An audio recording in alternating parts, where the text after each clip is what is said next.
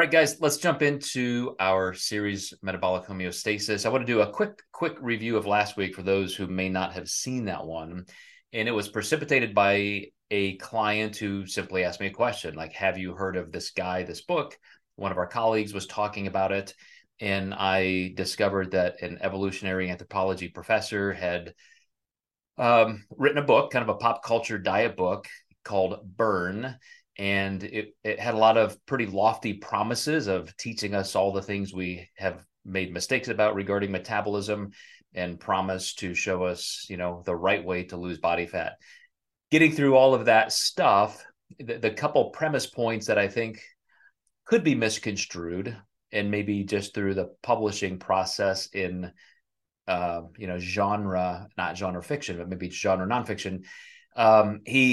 He basically comes down to the point, because he had done some work with the Hadza tribe in Tanzania, and said that, hey man, look at all these people over here who walk 20,000 steps a day, and they're super active, primitive hunter gatherers. They are expending so many more calories than us that you would expect them to have super high metabolic rates. And with metabolic cart testing and so forth, they just did not. And so therefore, homeostasis must kick in, and it just doesn't matter, is kind of the end result when it comes to exercise. Don't exercise, walk 20,000 steps, do 4 hours on the treadmill. Your body is going to adjust metabolically, and you will just drive your metabolism down, and you will simply not lose weight. The problems with that are, first of all, he has some things that are actually very right, and that's what we're going to talk about today. We're going to go through some biochemistry. What is wrong is that he's just kind of looking at the wrong end of the horse, because what he should have told people, and this is going to be a major reinforcing point that I discussed today, is that you should want a slow metabolism. You should be so healthy, like those hunter-gatherers, that your resting heart rate is incredibly low, and that the tens of trillions of cells in your body have such slower metabolic demands that they age more slowly, because that is the essence of longevity, that you are so lean and healthy that your resting heart rate is lower, your cellular metabolic rate is lower collectively. That's a good thing. That just kind of got lost in all of the publishing hype. So we're going to go through some of that today, because the other thing that he got right is, no, you shouldn't be doing, a dozen hours on the treadmill every day trying to lose weight. Because of homeostasis, you're probably going to drive hunger cues even higher. And just through observational study, as his was with the Tanzanians, you're probably just going to eat more. And therefore, are you going to lose weight any faster? Maybe not. If you controlled everything to the nth degree, if you were tracking food and maintaining an appropriate calorie balance, maybe you are expending more calories. Maybe your calories do come up a little bit, but not that much to completely mitigate the deficit. Then his premise would be wrong. You still could choose to exercise more and eat a little bit more, or keep your food the same and just kind of gut out the hunger. So anyway, it was a weird conclusion, but he did at least open up this point that your body does self-regulate some processes, and that's what this is all about. So let's get into some of the nuts and bolts, because again, last week was a little bit more about just looking at his conjectures, what he was trying to get across this book, because he's doing a lot of interviews and so forth, and it may become a little bit of a phenomena in terms of what people are talking about. And then, as we see so often, people take a little nugget of truth and run to such an extreme that becomes pretty harmful. So I've got 3 or 4 studies that I looked at, and as I was telling Kevin off camera, this just kind of led me in a place that I didn't expect to go. I was really looking for practical application points, and I kept running into some very interesting things that I thought could help some of you just understand how this even works. And I'm gonna before I get into some of the more technical things, because I really do plan on glossing over them and just giving some high points. I want to give you a kind of a framework to think through first. So if we build this little filter on how to think, it may help. So as I mentioned, with successful longevity and decreasing metabolic processes to the point where we're aging more slowly, think of it also from the side of abundance or scarcity when it comes to nutrition. When we have too much food, what does our body do and why? When we have too little food, what does our body do and why? One of the things I was also just talking about off camera, I think it was off camera, was Dr. Robert Sapolsky just had a new book come out, and he is a professor at Stanford, retired now, but he's named in 4 or 5 different departments as he's a professor of neurosurgery, a professor of ophthalmology, a professor of neurobiochemistry, of primatology.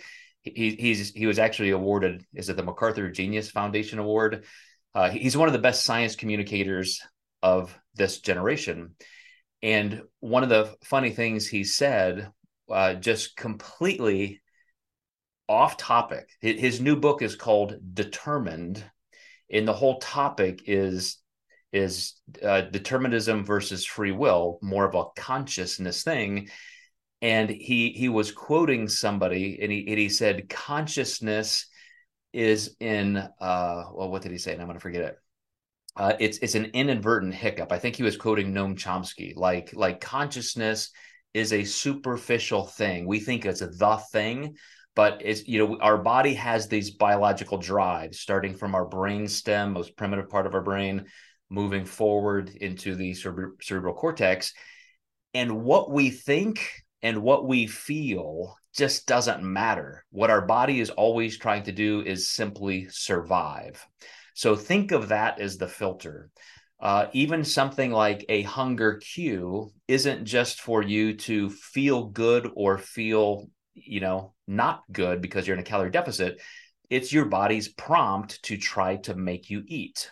So we're going to go through some of these processes just to show you how that works.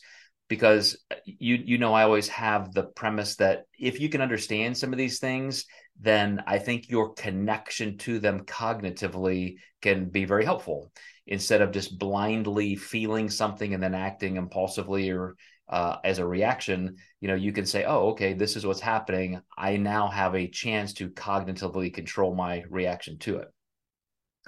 So I really don't want to get into a ton of detail about some of these things.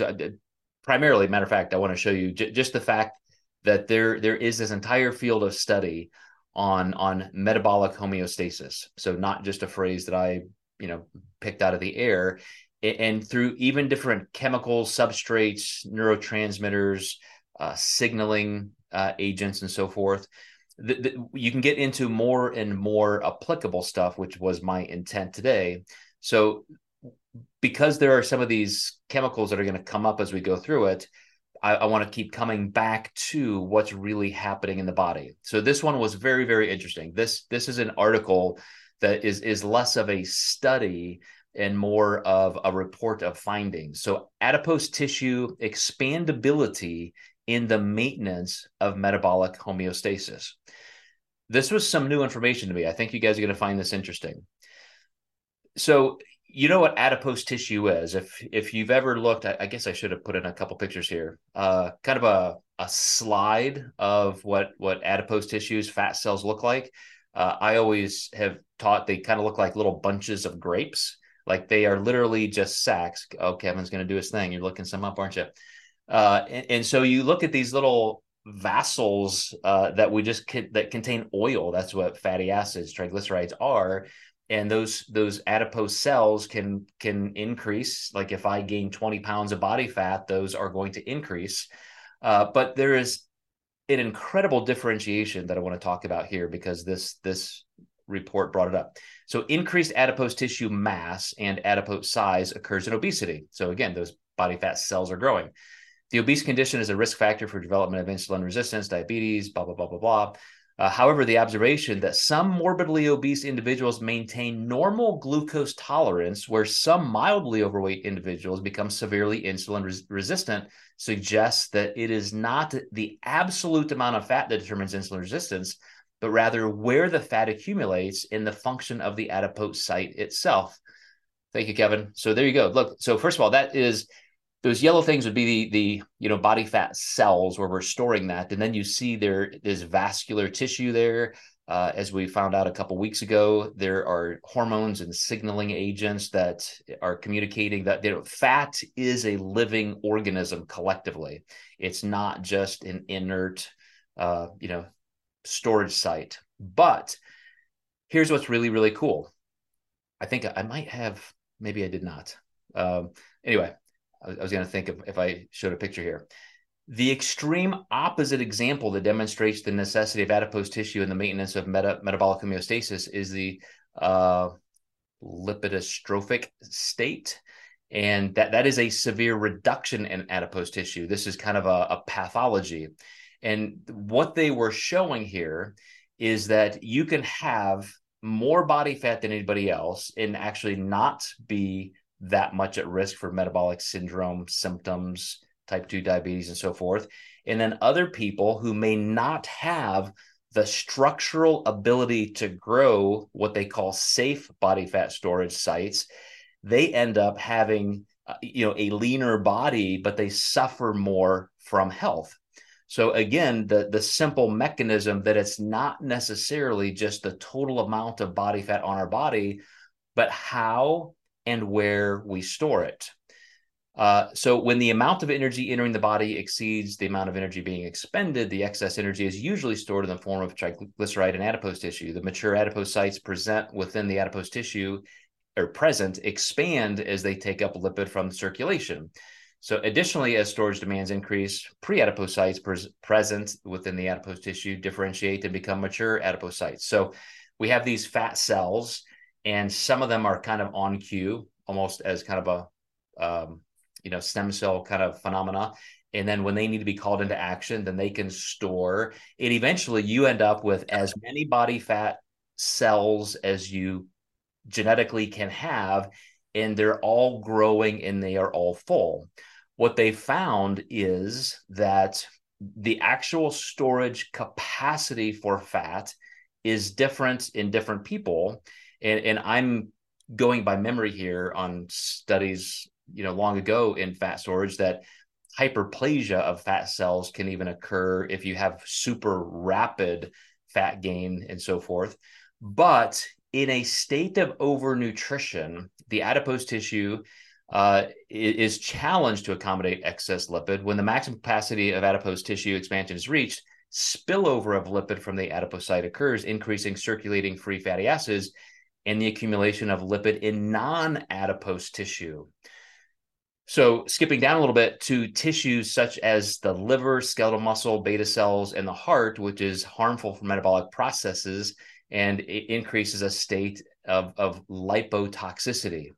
So I'm going to stop here and give you just a little bit of a visual on this, because if you are somebody who's got some physiology background, or you have heard of like fat accumulation, fatty liver.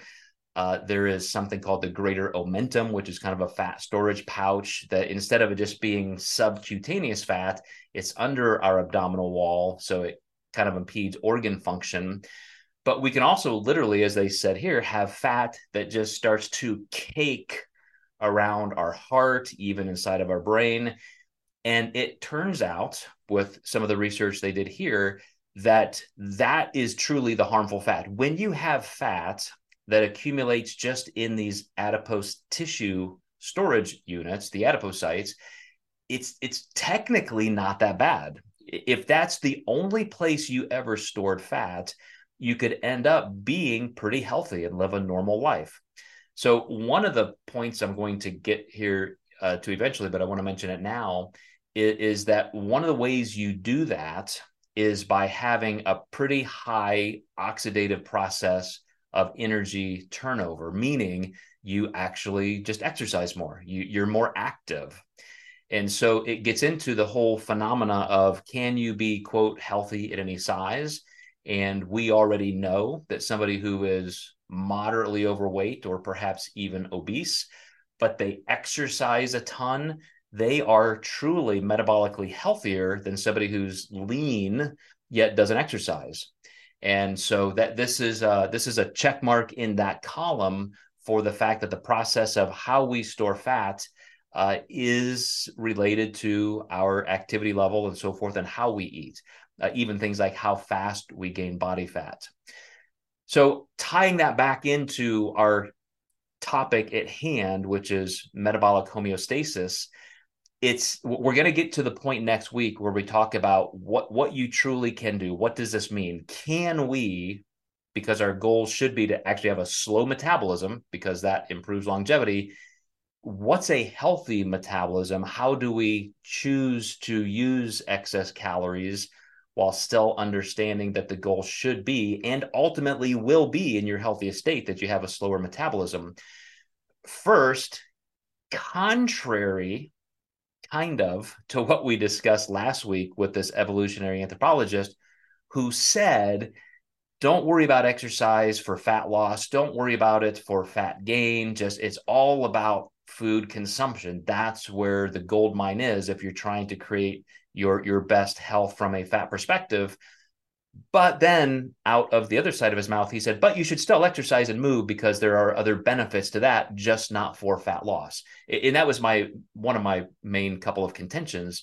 And here's where we can kind of agree, but I think he also misses this point, where how we choose to create that calorie deficit or calorie maintenance balance, just energy balance, it really does matter how it is. And so exercise and movement will help decrease lipid toxicity.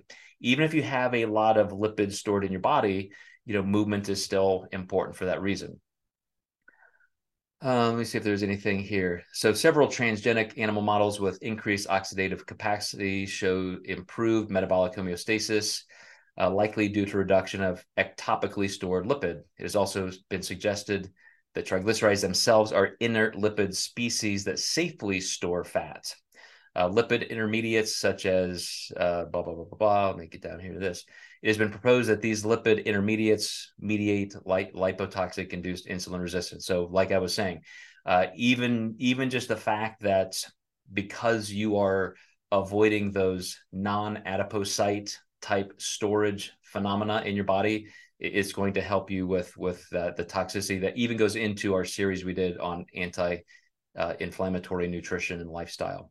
So based on the hypothesis that the accumulation of lipid species within non-adipose tissue is detrimental to metabolic homeostasis, the prevention of lipid accumulation through decreased energy intake, increased energy expenditure, or increased lipid storage capacity of adipose tissue could prevent ectopic lipid accumulation, thus preserving metabolic homeostasis and preventing insulin resistance.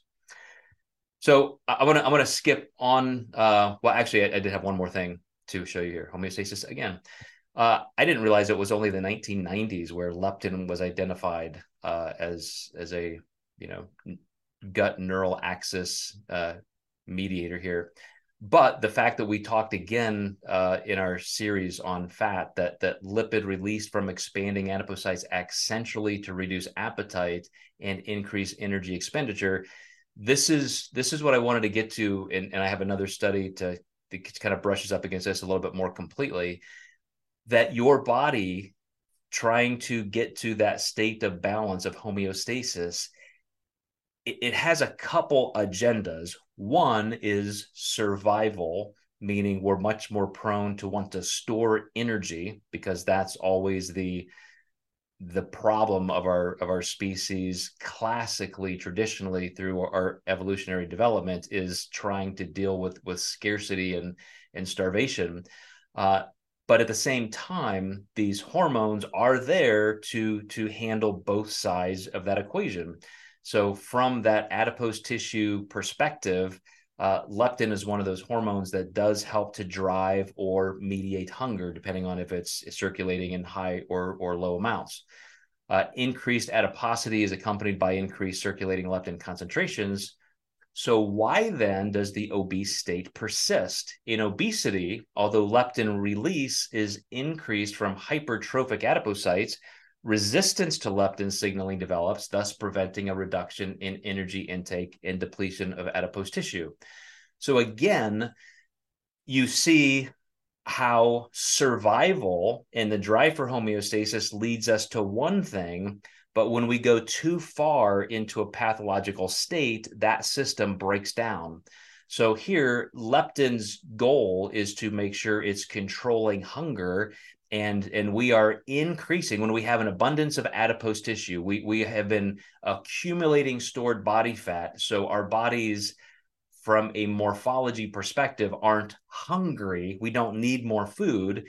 Leptin is circulating to dampen hunger signals, so we shouldn't be hungry, but we still get hungry because our receptor sites start to desensitize.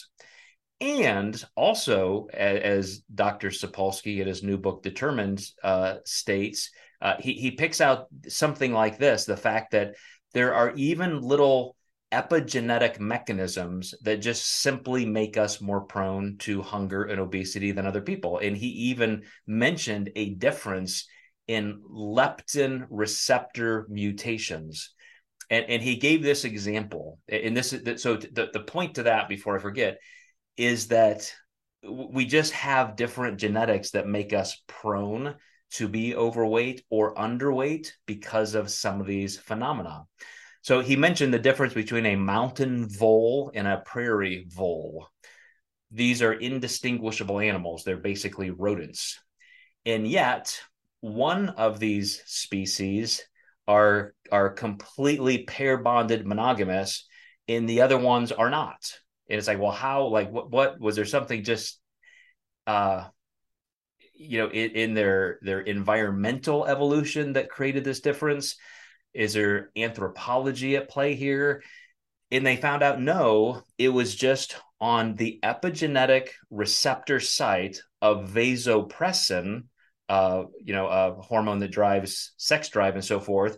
There was just a mutation difference at some point, just like we mutated. Humans at some point had, I think, just all brown eyes, and blue eyes was like a mutation or something like that. At some point, there was this mutation, and it just completely changed the, quote, sexual appetite of the voles. And so now they're almost, even though they're the same species, they behave entirely differently. And very similarly with us, in something as simple as leptin, which controls hunger, some humans just perceive hunger entirely differently. So again, something that from his book Determined shows that you don't really get much of a choice in that. Like you're dealing with the hand that you're dealt. But coming back to just, why does this matter to us in terms of metabolism and understanding of it? Although we know that obesity is a major health concern that predisposes individuals to many secondary conditions, including insulin resistance and type 2 diabetes, we suggest that it is not the absolute amount of adipose tissue that determines the metabolic disruption, but rather the limited expansion capacity of the adipose tissue. Identifying adipose tissue expandability is an important factor in preventing lipotoxicity and associated metabolic complications that may introduce new therapeutic approaches that promote adipose tissue storage capacity. So isn't this funny?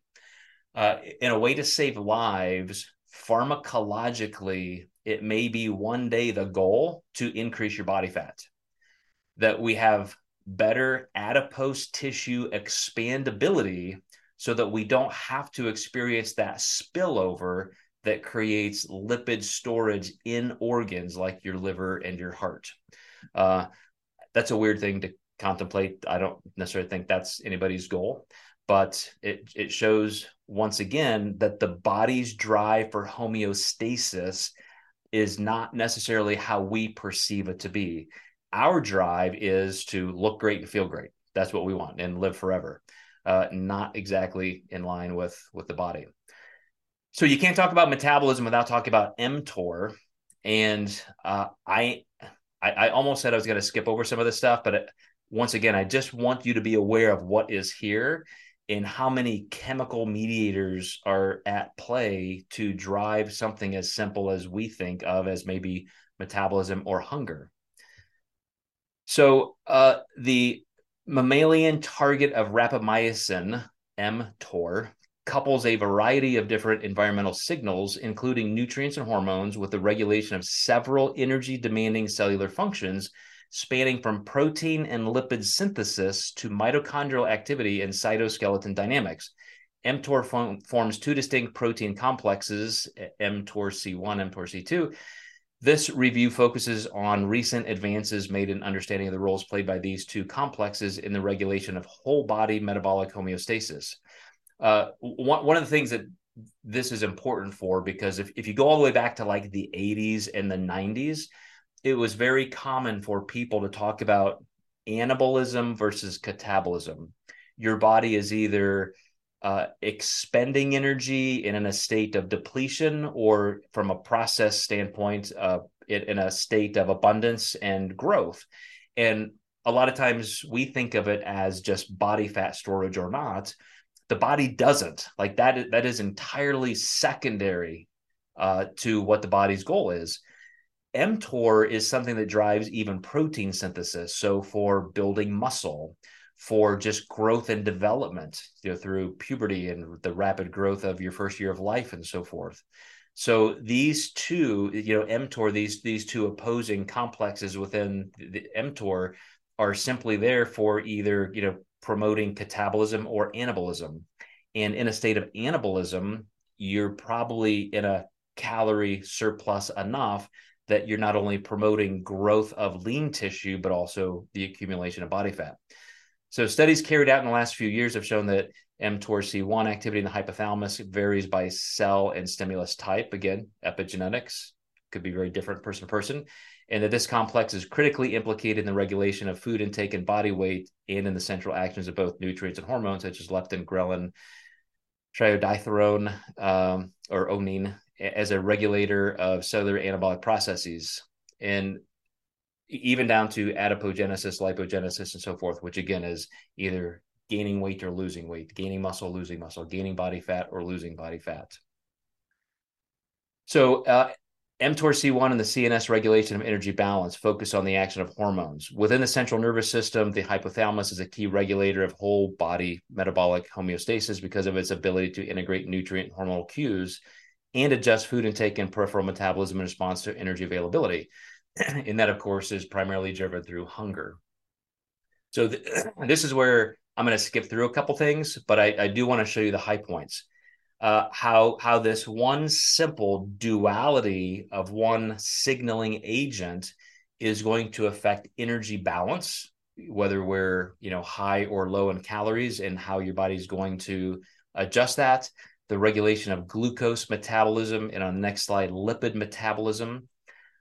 These again are signaling agents that are prompting you what to do, your behavior. Are you hungry or are you sated? What are you going to do?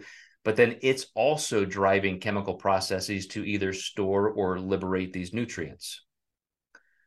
Not going to get into that. So here's what I want to finish with today. And then hopefully if you guys have any questions just on more of the practical application, we can kind of get a head start on next week. But let's do a little bit of a review of last week again and how it ties into this week, and a little bit of foreshadowing for next week.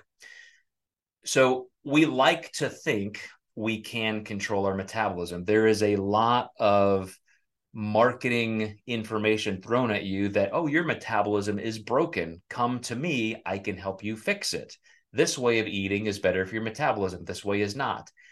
It is so entirely driven, as I wanted to convey today, by your state of abundance or scarcity from an energy balance perspective, and therefore also your sustained behavior chronically. Because when the body does start to adapt, it's always going to be not in your favor for what you want for body fat loss. If you're successfully in a calorie deficit and coaches or programs or books are promising you that we can grow your metabolism, expand your metabolism while you lose weight, that doesn't happen. or we can prevent it from slowing down. That doesn't happen. You should actually want that because that's a good thing for longevity, and it's just going to happen anyway. What you want to avoid is undue suppressive adaptation, meaning, and this is very difficult. I'm going to go back to a study I looked at 20 some years ago, and it was the fact that you need to be on a very low calorie diet medically descriptioned or prescribed of about 500 calories or less for a minimum of 8 to 12 weeks before you start to see your metabolism reduce pathologically beyond what you would see normal metabolic adaptation. And who does that? I mean, who consumes fewer than 500 calories a day consistently, never a binge, never an increase, never a piece of birthday cake, just to end up in that sustained suppressed metabolic state? It does happen, usually not of our own accord, if you are starved for some reason, circumstantially or oppressively. But the vast majority of people just never have to worry about that. We're going to choose a certain dietary device to get us to a calorie deficit and hopefully to a better state of health, loss of body fat. But along with that comes normal metabolic adaptation. There are some things we'll talk about next week where we can at least identify what are those normal parameters. What is the norm? Is there any way circumstantially to mitigate that and still be healthy? Like when I am super lean and healthy, what can I do? Of course, it is being super active, exercising, not over exercising. I shouldn't said super, but you also are going to be looking at things like, are you consuming enough protein? Just, minimum RDA to, higher agency standards for that. Sleep is really big, those kinds of things. So coming all the way back to just catabolism versus anabolism, there are things we can do behaviorally, but all of this to say that much of what the pop culture, diet, media, and marketing information would lead you to believe, you can't just control your metabolism or eat a certain way and raise it. It is very, very homeostatically driven, way beyond your control, very genetic and epigenetically driven. And I think, as I started out with, if you just understand these things and how it works and what's normal and what's not, it should give you a lot more ease as to what you can expect and the kind of pathway that you can expect. So let me stop there and let me open it up to you guys. By the way, this is what we're going to look at next week. When you see applied physiology, applied meaning we get to do something with that. That's going to be a little more fun for us next week, I hope. So I'm going to stop the share. You guys feel free to jump in. Of course, deferring to Dr. Souders if you have some good points here, Jennifer.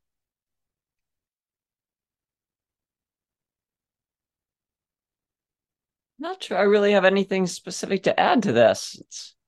It's been a recognized thing that what we call visceral body fat is certainly the most negative type of body fat that we have. It's the higher the level of visceral body fat, the higher level of not only inflammation, which is one of the things that drives, but the associated negative hormonal effects of that. So I'm not sure I have anything else really to add.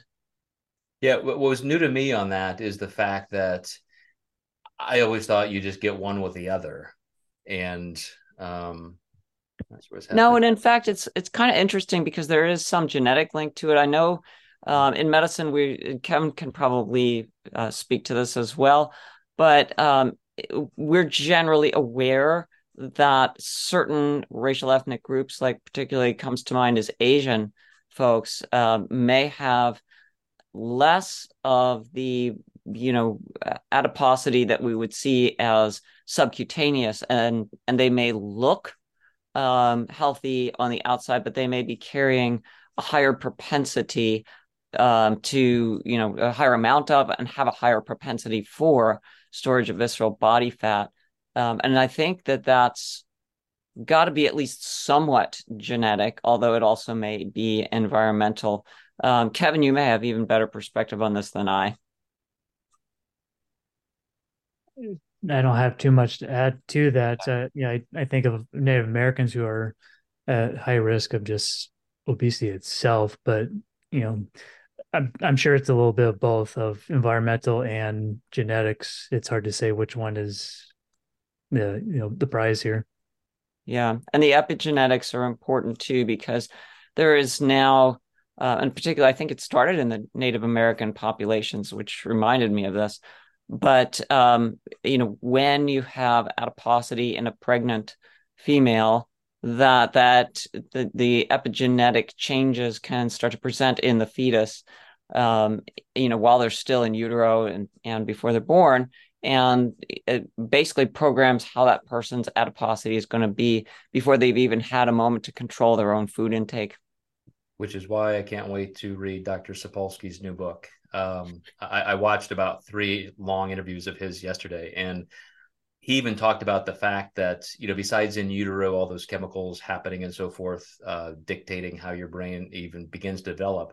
But one that was very interesting, he cited a study that's kind of a new version of the Stanford marshmallow study, in that they would put people down, people who were, let's say, dieting, calorie deficit, and put them down in front of a bowl of M&Ms, and they'd be like, you can eat these if you want, aka the marshmallow study.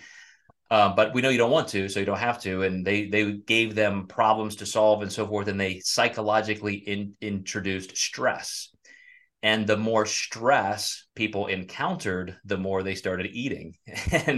and so even something like cortisol, and again, environmental, you could get into the social, the socioeconomic status of individuals, and why sometimes poorer people, under-resourced people, just have higher risk of health malady, are those reasons. I mean, it's just they are facing the kind of stress on a minute-to-minute basis that not everybody does, and that drives some of those hunger cues, because also, like we talked about last week, that fight or flight response where you're constantly releasing glucose into the bloodstream and liberating triglycerides into the bloodstream, that increases this kind of cytotoxicity, this kind of lipotoxicity, because you're constantly, from that visceral area of your body, that's where you're introducing this energy balance exchange to lose and restore. Happens a lot with your liver and gluconeogenesis. And so somebody who's constantly under stress, even if it's self-induced ourselves because of our personality traits and how we deal with anxiety, it can be doing this. Like, you could be driving yourself into rates of lipotoxicity that's not even that related to your body composition. You may not even be that overweight, and you could be suffering those kind of lipotoxic extremes just because of your mental state. And glucose tolerance. In fact, yeah, I listened to a podcast yesterday with Eric Topol and Peter Attia, and they were talking about, Peter Attia has a lot of his patients on continuous glucose monitoring so that they understand how their blood sugar responds to their lives. And one of the big points he brought up was the terrible glucose tolerance when you're sleep deprived, and that and sleep deprivation can result from so many different factors, right? And stress is either chicken or the egg thing, right? Stress can cause you to lose sleep. Losing sleep causes stress. So those are other factors too that really point into this whole complexity. It's so interwoven. And here's how so much of this is within our control. And it's not what any of us want to hear, because we just want to be able to take a pill or eat the magic food or do something, and this is all taken care of. But if you really pull this down into the controllable variables, and like you just said, Jen, you're getting enough sleep, you're controlling anxiety and mindset, which can control systemic inflammation, and you're doing all of those things as a precursor to even trying to lose body fat. Now you're going to have a much more successful chance of losing that body fat, and that creates that upward spiral of what you're describing. I mean, I think of that study with the M&Ms, and to tell my clients, okay, you're all trying to hit these certain standards and do these things, and we're trying to be as accurate and objective as we can, and we want to be as scientific yet also just supportive and behaviorally adjacent. But if you're constantly under stress and you're constantly not getting enough sleep, this is just not going to work on any level. This is not going to work. And so you have to focus on those things at the same time. Yeah. Don, you have not been here for a while. Anything that you jumps out at you from this neural behavioral perspective and what can happen internally with fat storage? And if you can't talk, if you're driving or something, feel free to just ignore me. There he is. You're tough to ignore. Can you hear me? I am. I can. Oh, okay. All right. Yeah. No. Nothing to add. It was a great roundup. I love it. Looking forward to next week. No, it's I may have some comments next week though. Okay, good. I'll try and find some things that are definitely practical for us. Yeah, it's great. Thank you so much. All right, good to have you here. Kate, did you have a question? I do have a question. If you get to the point where you have a lot of visceral fat, does it go away? Like once you start to lose weight and start to lose fat, in what order? I mean, is that the first fat to go, or is it the last fat to go? It is a little bit more driven by activity. So that's important. And that's, one of the reasons even before today, I just really value movement as part of our health, the orthopedic health, the metabolic health.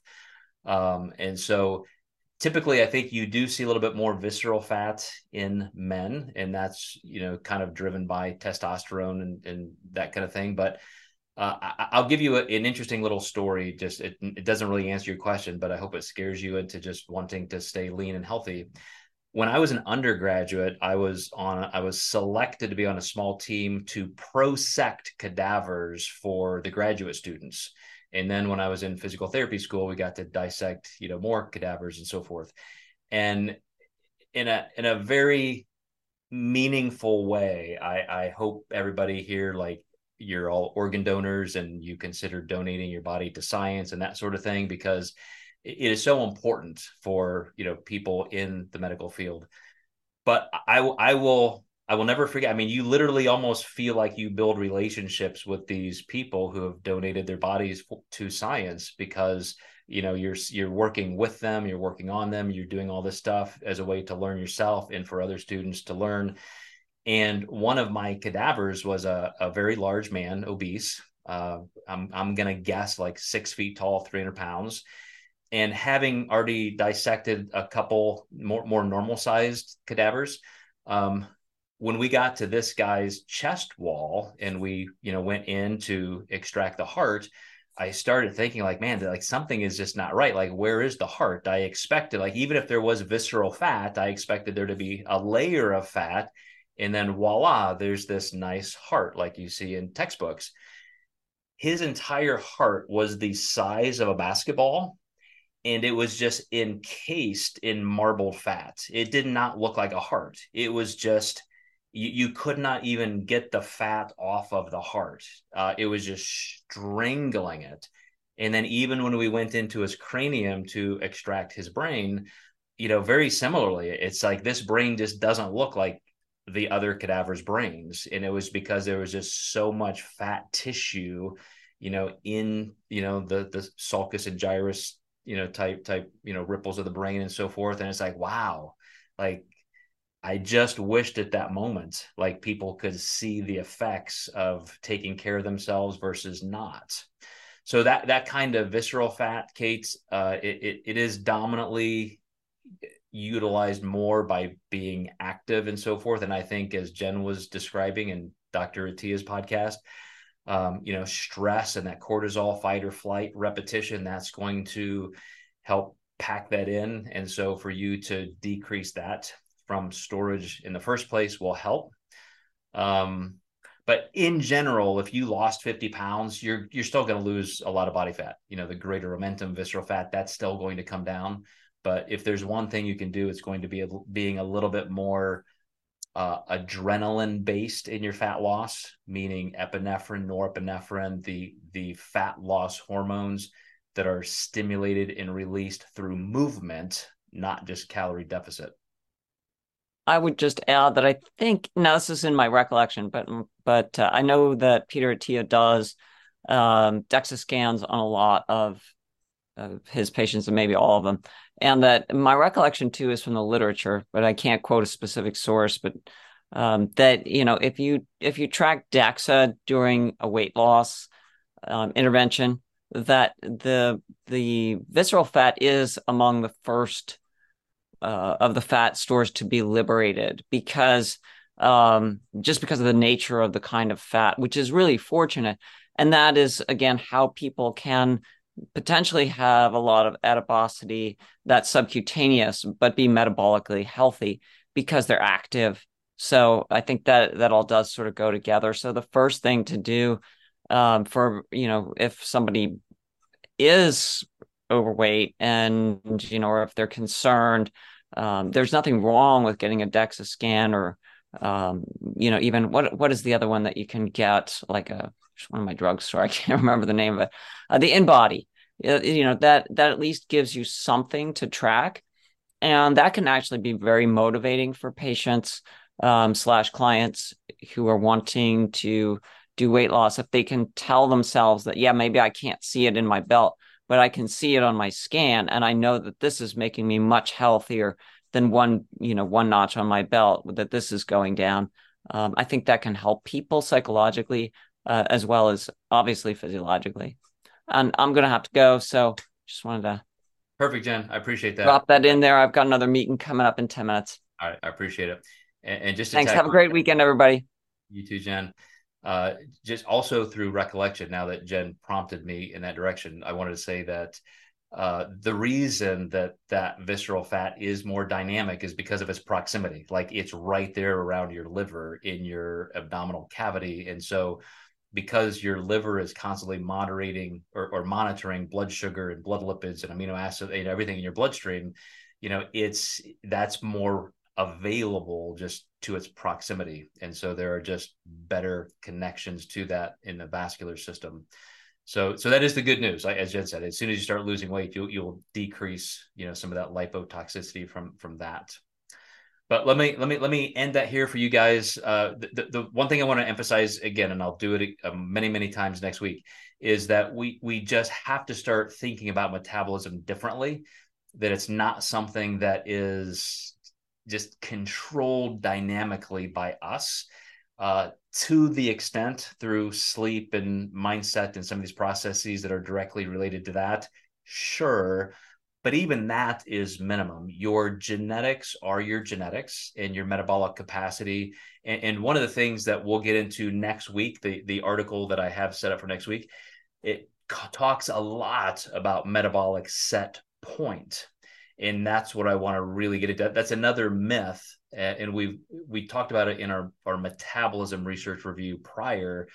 But you can't reset it as if you're giving yourself a DNA hardwiring and now you're becoming somebody else genetically. It's either underperforming or performing like it should. And you have to be doing some really disastrous things for it to be underperforming. Matter of fact, the heavier you are, the faster your metabolism is. So all of that just to try and get us out of the mindset of being a slave to some of that marketing information that bounces us from one thing to the next. When you're exercising, doing some resistance training, when you're getting enough protein, when you're getting enough sleep, when you have a long-term mindset arc of stability and less anxiety, that's it. That's the ball game. Your metabolism will be functioning as healthily as it can.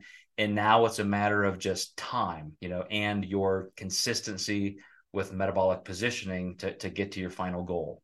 So we'll wrap up with some of that stuff next week, but appreciate you guys being here and hope you have a great rest of your weekend.